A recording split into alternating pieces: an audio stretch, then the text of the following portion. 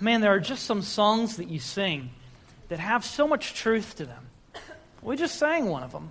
Not a terribly old song, not a brand new song, but we just sang about the fact that we recognize the fact that every hour we need God.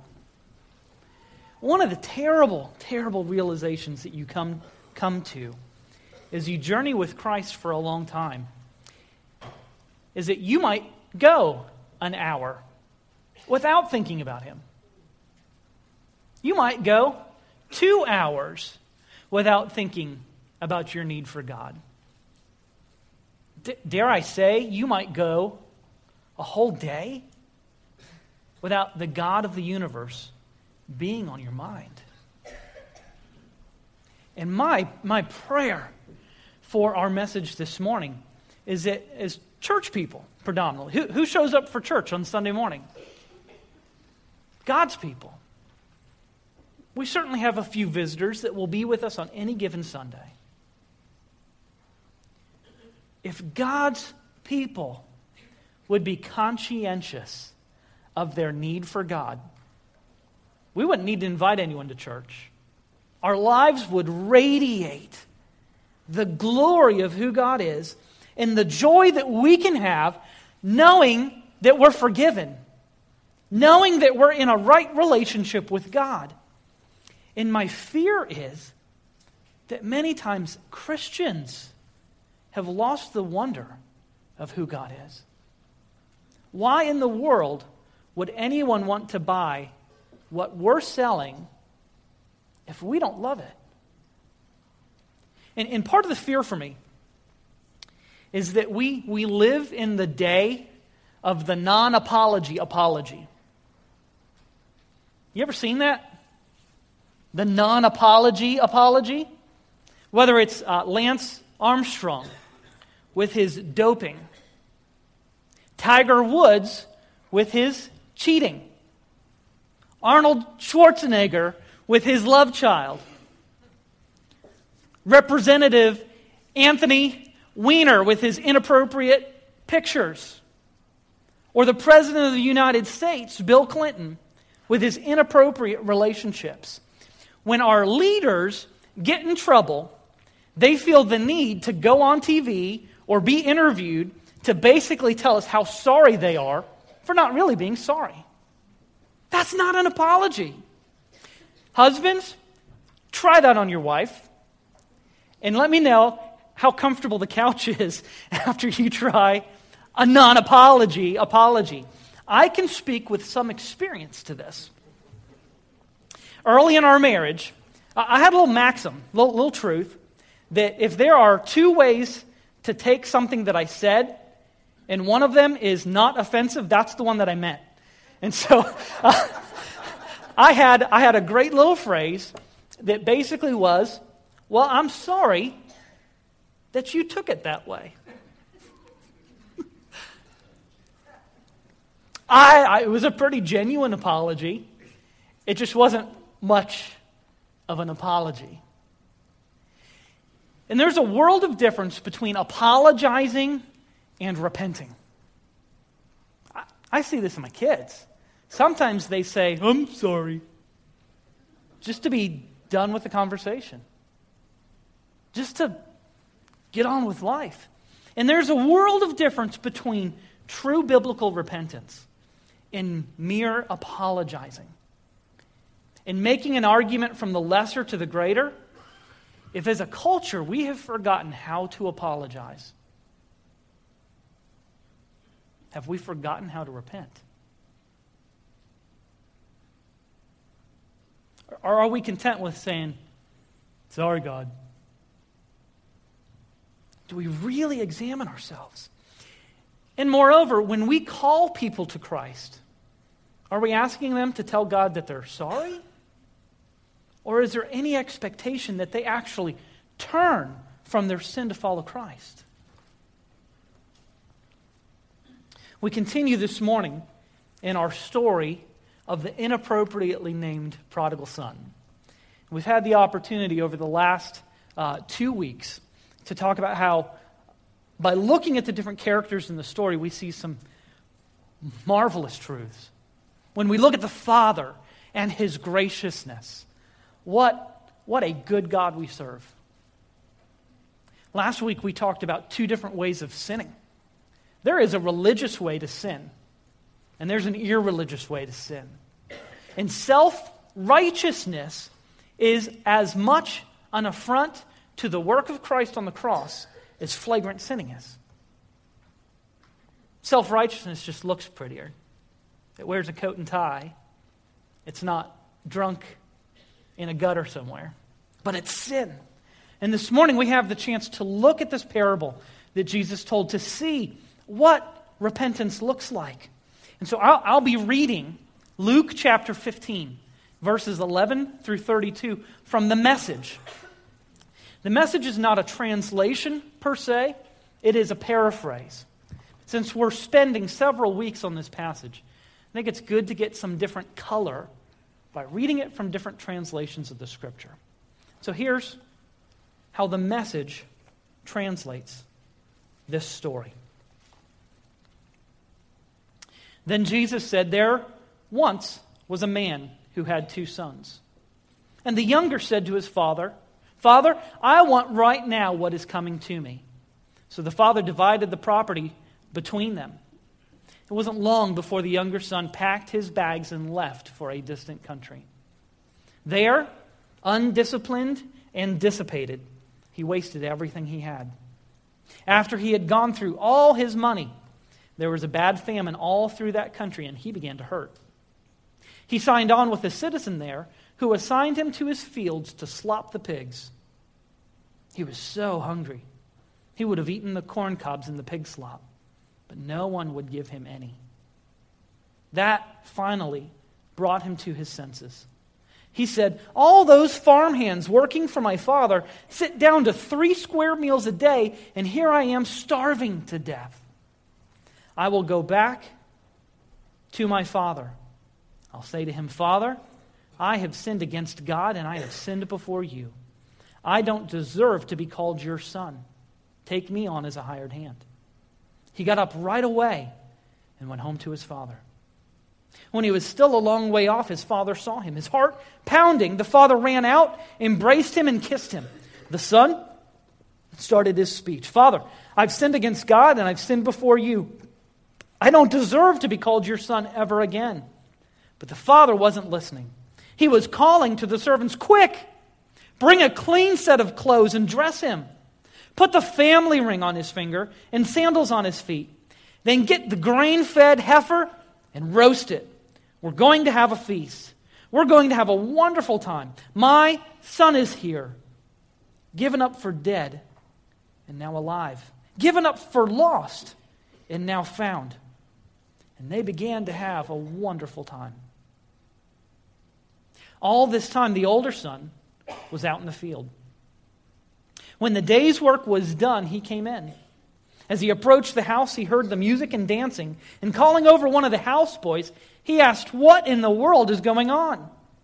He told him, 'Your brother came home. Your father has ordered a feast, barbecue beef, because he has him home safe and sound.' The older brother stalked off in an angry sulk and refused to join in. His father came out and tried to talk to him, but he wouldn't listen.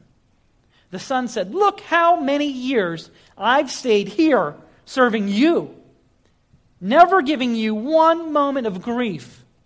But have you ever thrown a party for me and my friends? But then this son of yours, who has thrown away your money on whores, shows up, and you go all out with a feast?' His father said, 'Son, you don't understand. You're with me all the time, and everything that is mine is yours. But this is a wonderful time, and we had to celebrate. This brother of yours was dead, and he's alive. He was lost, and now he's found.'" We had the opportunity last week to talk about how both boys in this story are lost, but only one comes to the realization of that. Well, this morning, as we look at this story, we see that the younger son is indeed the snapshot of repentance. But the truth is that both boys teach us something important about what repentance is and what it is not. So in your bulletin, you'll see an outline with some blanks to fill in.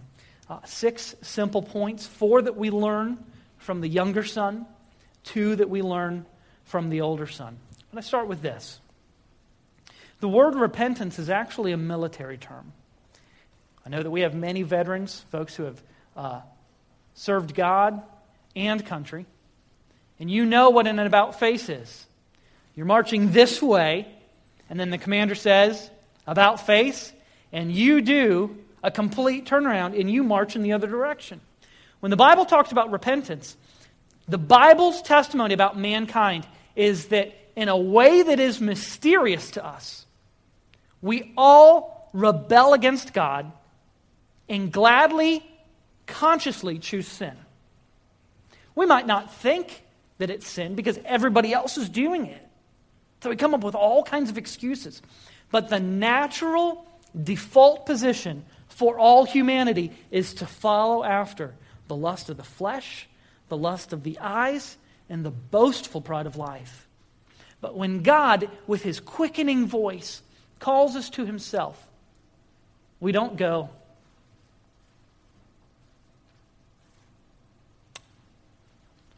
we're glad to leave behind the sin that entraps us and to follow the Savior who frees us. We do an about-face. So here are some ways that this parable teaches us about repentance. First, from the younger son. The first point is this, that true repentance is personal. True repentance is personal. Repentance cannot be a stage that you pass through or a hoop that you jump through. It cannot be a formality. Putting on a show without it truly being an expression of who you are is not repentance. In this story, if the father could have repented for the younger son, do you think he would have done that? When you have somebody you care for that is making bad decisions, don't you wish kind of vicariously you could repent for them? One of the things I'm always conscious of, I've got 4 kids. And they like to run. And tell them, when we get to church, don't run. There are young people here, but there are old people here. We don't want that to happen. I see them run after I tell them not to run. And what do? I apologize to that person who they cut off for them. They don't even know that they cut somebody off because they're half a mile away already. And I apologize for my kids. Can you do that? No. Repentance has to be personal. If the father would have repented for the son, he would have short-circuited the whole learning experience for the young man. It says specifically in the passage that the younger son wanted the money. He went off and was living the life of his dreams, doing what he wanted to away from his father's rules. And it didn't turn out to be as splendid as he thought it would be. And it says that he came to his senses. It was personal. He started to realize this investment he was making was not going to pay off. And he went, you know what? I told my old man off. And people who work for him are better off than I am in my freedom. And this younger son came to understand that this cannot be a detached decision. It had to be something that was personal.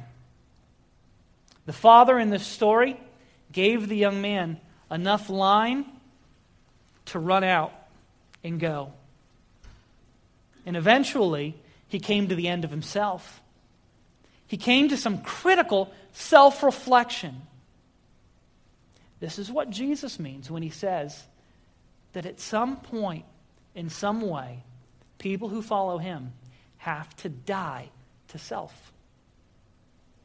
The greatest opponent in your life is not some statue that you will bow down to. Not even your wallet, your career, your bank account. It is you. Jesus says you have to die to self. True repentance is personal. Secondly, true repentance is directed towards both God and man. True repentance is directed towards both God and man. You saw what he said.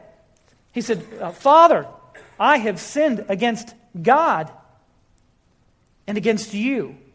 I am no longer worthy to be called your son. Make me as one of your hired men. As the offender, the younger son had a responsibility to take the initiative to make things right. He'd come to his senses and he went, oh my goodness, I have put myself in this situation. I have basically told my father he is dead. How do I fix this? And he took the initiative to repent to his father. But he didn't just repent to his father. He said, I have sinned against God and against you. Now this will sound a little familiar. Psalm 51 is David's psalm of repentance after his terrible sin with Bathsheba. That one bad decision led to several bad decisions. Not only was it adultery, but it was lying, it was murder, it was all these things to cover up. Sin is cumulative. Once it gets its hook in you, it will take you farther than you ever intend to go. And so David has sinned against Uriah. He has sinned against Bathsheba. As the leader of the country, he has sinned against his country.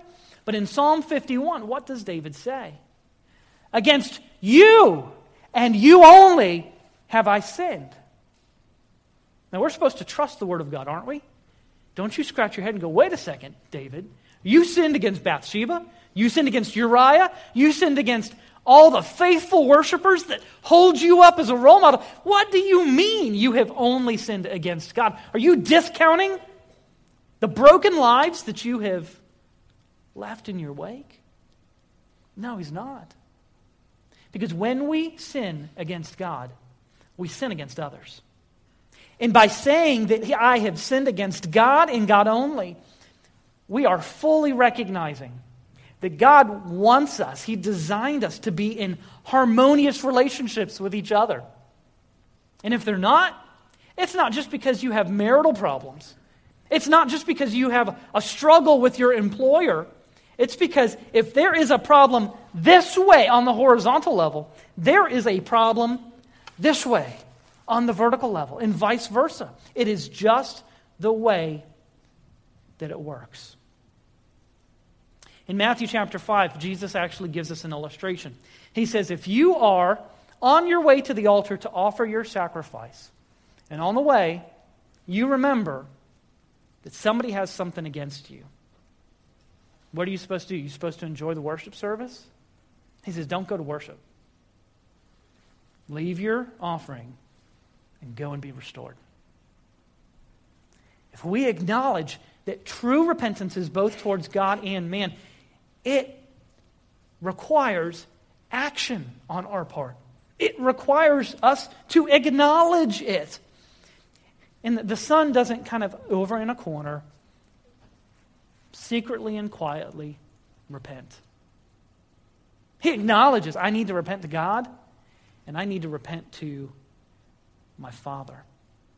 There is something that is right. We live in such a privatized, insulated world that we don't want anybody in our business, even brothers and sisters in Christ.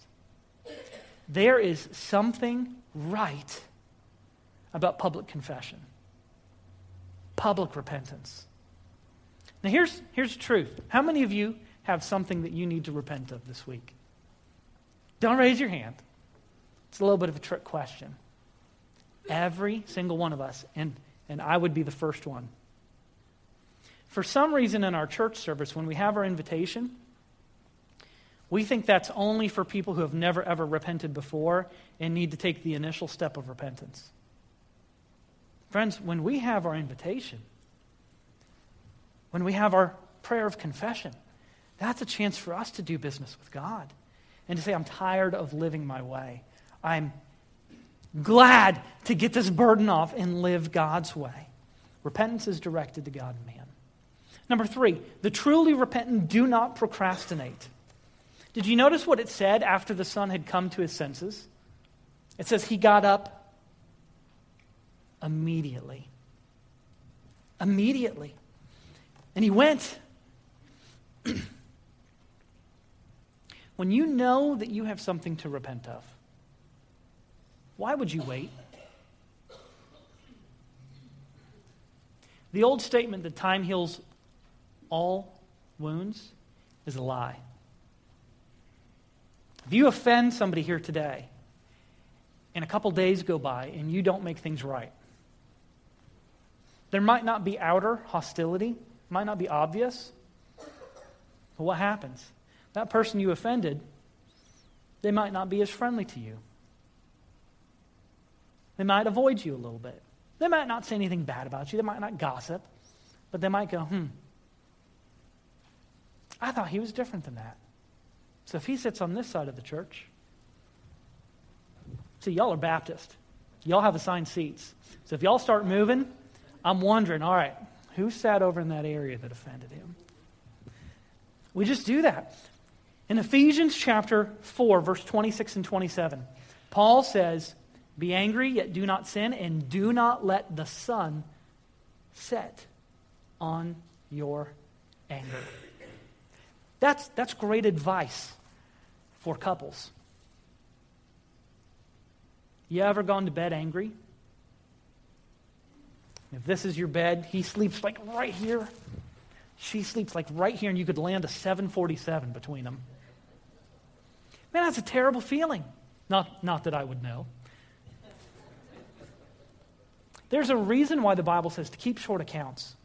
Because the love and harmony and unity that we're supposed to have as the people of God admits no degree of separation. And what is true in marriage is true in the family of God. So today, if you have offended someone, don't let time heal the wound. It doesn't do it. Let the Word of God heal the wound and go to the person and repent. If you have never repented to God, you have had a private dealing in your closet. Come this morning at our invitation and say publicly, I'm on God's team. And I'm not embarrassed to identify with Him or His church, this congregation. I'm on board. I'm on board. The truly repentant do not procrastinate.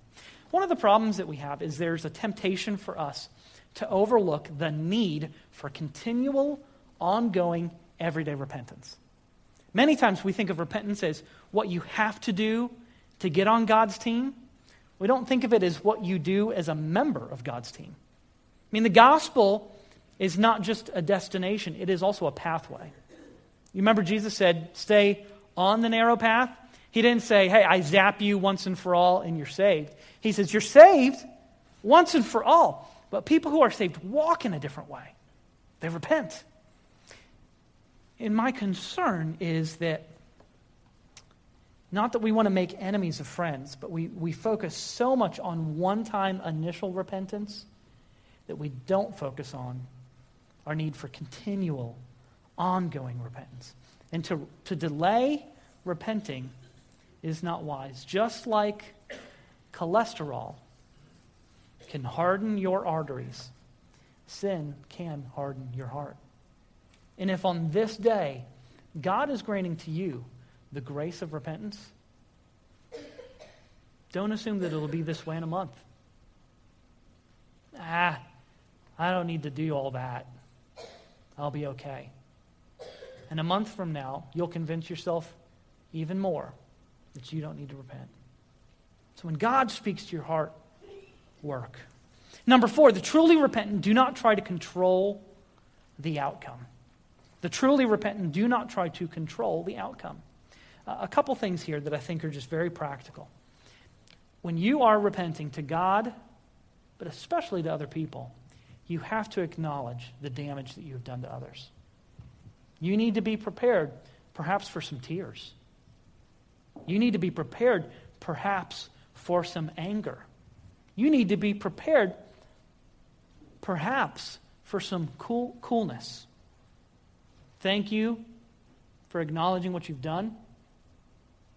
I won't go out for coffee with you tomorrow, but we're on the pathway to making things right.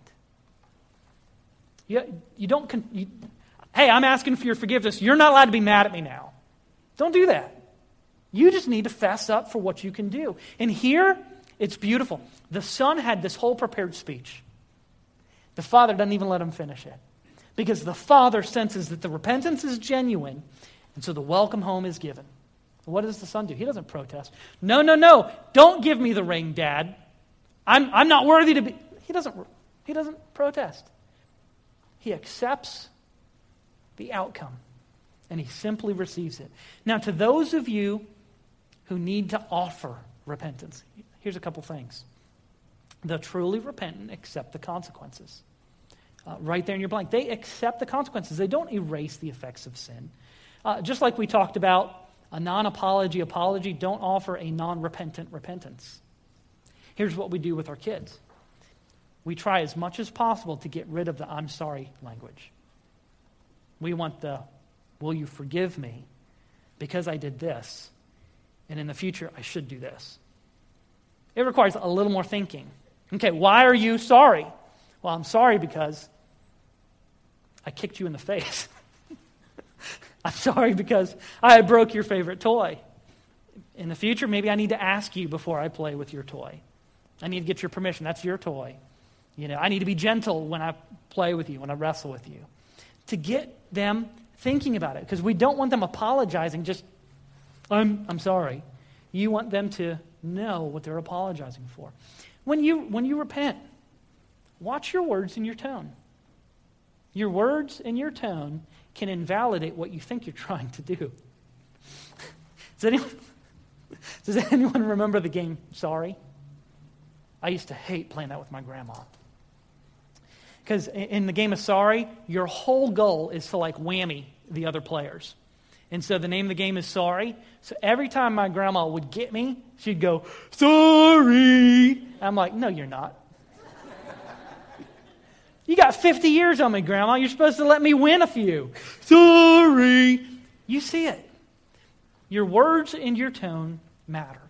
When you repent, let me say this specifically to our younger folks, okay? Wherever you guys find yourself. Don't apologize. I'm not talking to you, Larry. When you repent, when you apologize, do not do it via Facebook, Twitter, or text message. Don't do it.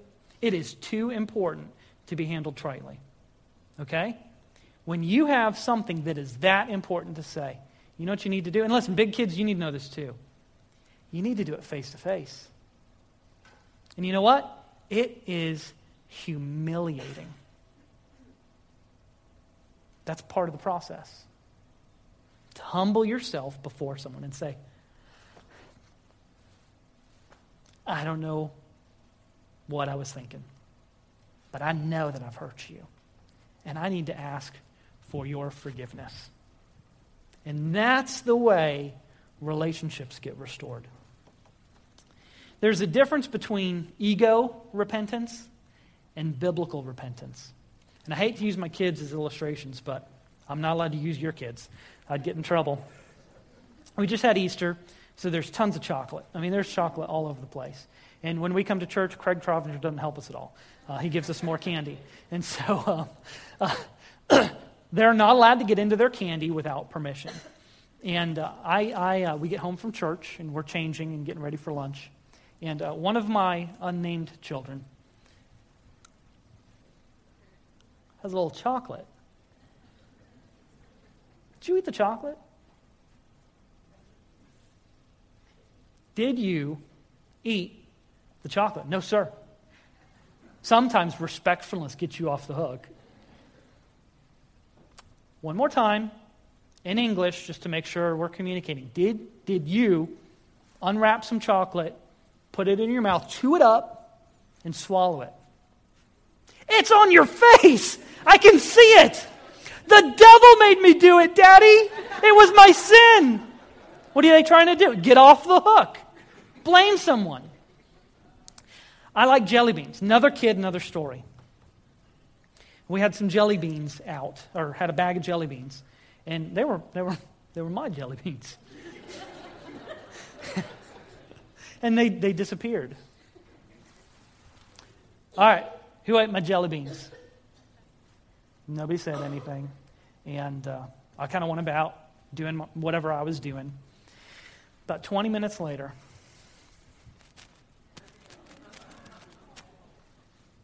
Daddy, I ate your jelly beans. The devil made me do it. No, I didn't do it. And then when you catch them, oh, it wasn't me, it was my sin. It was the devil. Ego repentance, trying to preserve yourself. Biblical repentance, allowing the Spirit to convict and just allowing it to happen. And so, accept the consequences, don't erase the effects of sin. To those of you who are being repented to, those of you who are granting forgiveness do not need to have higher standards than God. That was the older son's problem. He said, all right, if you're really repentant, let me rub your nose in it for a little while. We'll see. What do you notice about the older son? In his rebuke of his father, he's kind of saying, Dad, you don't care. You don't care that your son did what he did. Did the father care? How do we know that the father cared?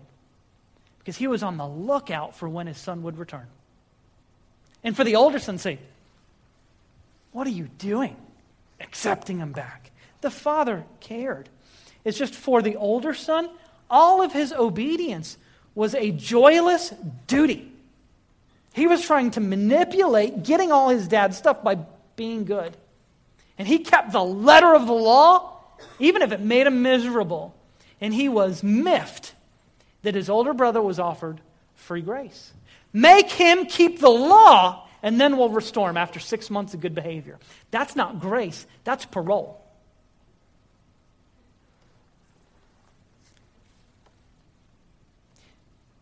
Learning how to have higher standards than God has always been an issue for the church. Very early on, when missionary advance was happening in the very beginning stages of the church, there was a council that was held about whether Gentiles needed to become Jews before they could become Christians. What do we mean they're freely forgiven and they don't have to keep all these dietary laws? And they're allowed to walk more than 300 paces on the Sabbath. If we've had to shoulder this burden, you do too. That's not grace. And we see two other lessons that we learn from the older son that are important for us to learn.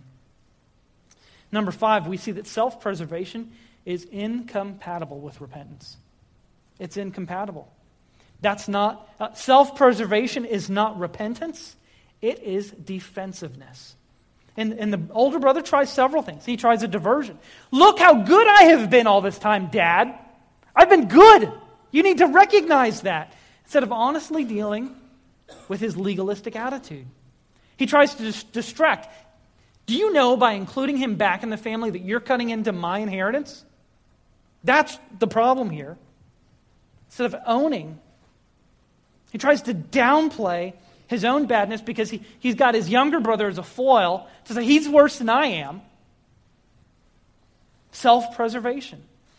And the truth is, self-preservation is kind of like a muscle in our body, and we always keep it tight. Somebody says something bad about you? No, I'm ready to defend myself. And as Christians, when we're controlled by the Spirit, we can let that muscle relax a little bit, can't we? My sin doesn't define me anymore. Christ defines me. I still screw up. Big time sometimes. I don't need to defend myself. Number 6, our final point, is that repentance must be deeper. Repentance must be deeper than the list approach. It must be deeper than the list approach. And here's 2 points that I say to clarify that. We have to repent not only for our bad deeds, but for our bad motives, for our good deeds. You ever done something good to try to manipulate someone? You ever tried to work your boss over? Oh yeah, I'm the best employee. Give me that promotion that's coming up. Recognize me. It is very possible for good things to be done bad. It happens.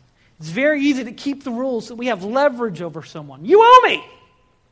I've been very good. And the odd thing is in this story is that as the story ends, the older son is lost outside of the party. And the problem for him was his pride in his good deeds. It ruined his obedience. Here, the son who had violated nothing on his list was more alienated from the family than the son who broke all the rules. And it's because he only wanted to repent of deeds. He said, well, I didn't do anything wrong. He didn't want to repent of attitudes. Well, I don't drink or smoke or cuss or chew or run around with girls who do. So I'm better than everybody else. Not exactly. Not exactly. It is a sin to do the wrong thing. It is wicked to fail to do right, but it is perverse to do the right things for selfish reasons. We have to repent of the reasons we ever did anything right in the first place. If the reason we did it was not for the glory of God. We've got to repent of our motivations for doing good things if it was for selfish reasons. And the last subpoint is this. We have to repent not only for what you do, you have to repent for who you are. You have to repent for who you are. That's strong language. Don't repent only of the fruits. Repent of the roots. Why did you sin? Why did you sin? You did sin because you are a sinner. Don't just repent of the fruit without dealing with the root. It's not just what we've done, but who we are. We sin because we are sinners. And the problem is not our individual acts. It's our heart that is motivated towards sin. Repentance is a big deal. Because if God's people get this wrong, other people have no model of what to follow. We mentioned Psalm 51 here just a minute ago. David's confession of sin. There's a beautiful song that basically is Psalm 51 put to music. And Marcy and one of her students from school are going to come and sing that for us. And this is not a performance, it's not a show. It is part of our learning this morning. My question for you is, as we talk about repentance, you can go through the cheap car wash, or you can get all the cracks and crevices washed out and get it detailed. What kind of repentance do you do? Do you do the cheap shine? Do you do the deep shine? So as they sing, the words will be on the screen.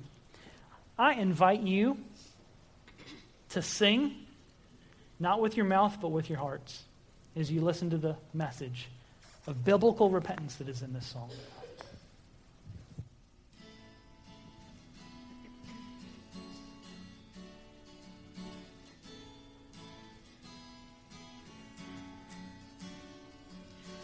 God be merciful to me. On thy grace I rest my plea. Plenteous in compassion thou. Blot out my transgressions now.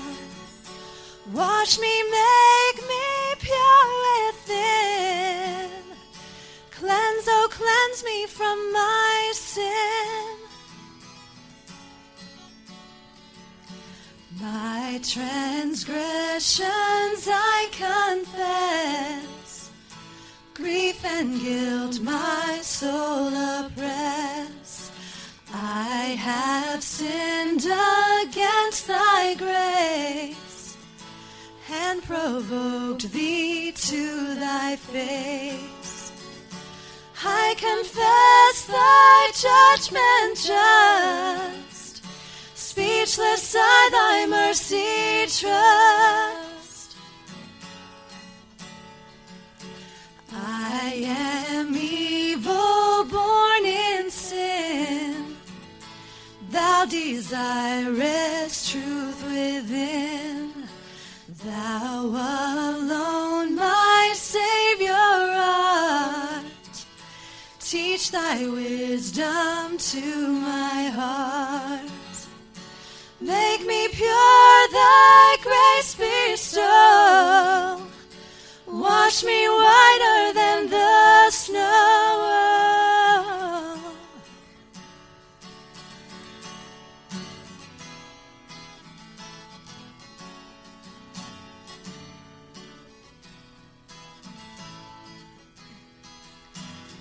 Broken, humble to the dust, by thy wrath and judgment just, let my contrite heart rejoice, and in gladness hear thy voice.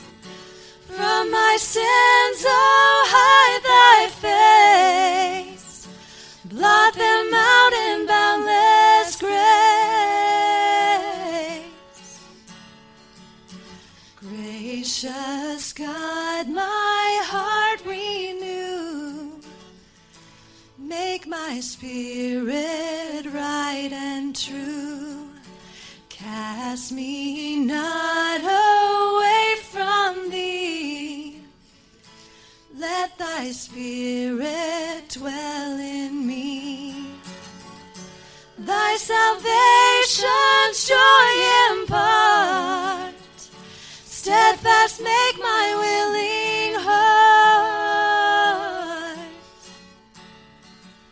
Sinners then shall learn from me, and return, O God, to thee.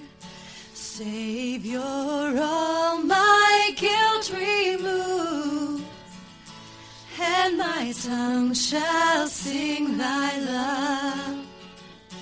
Touch my silent lips, O Lord, and my mouth shall praise accord. Touch my silent lips, O Lord, and my mouth shall praise accord.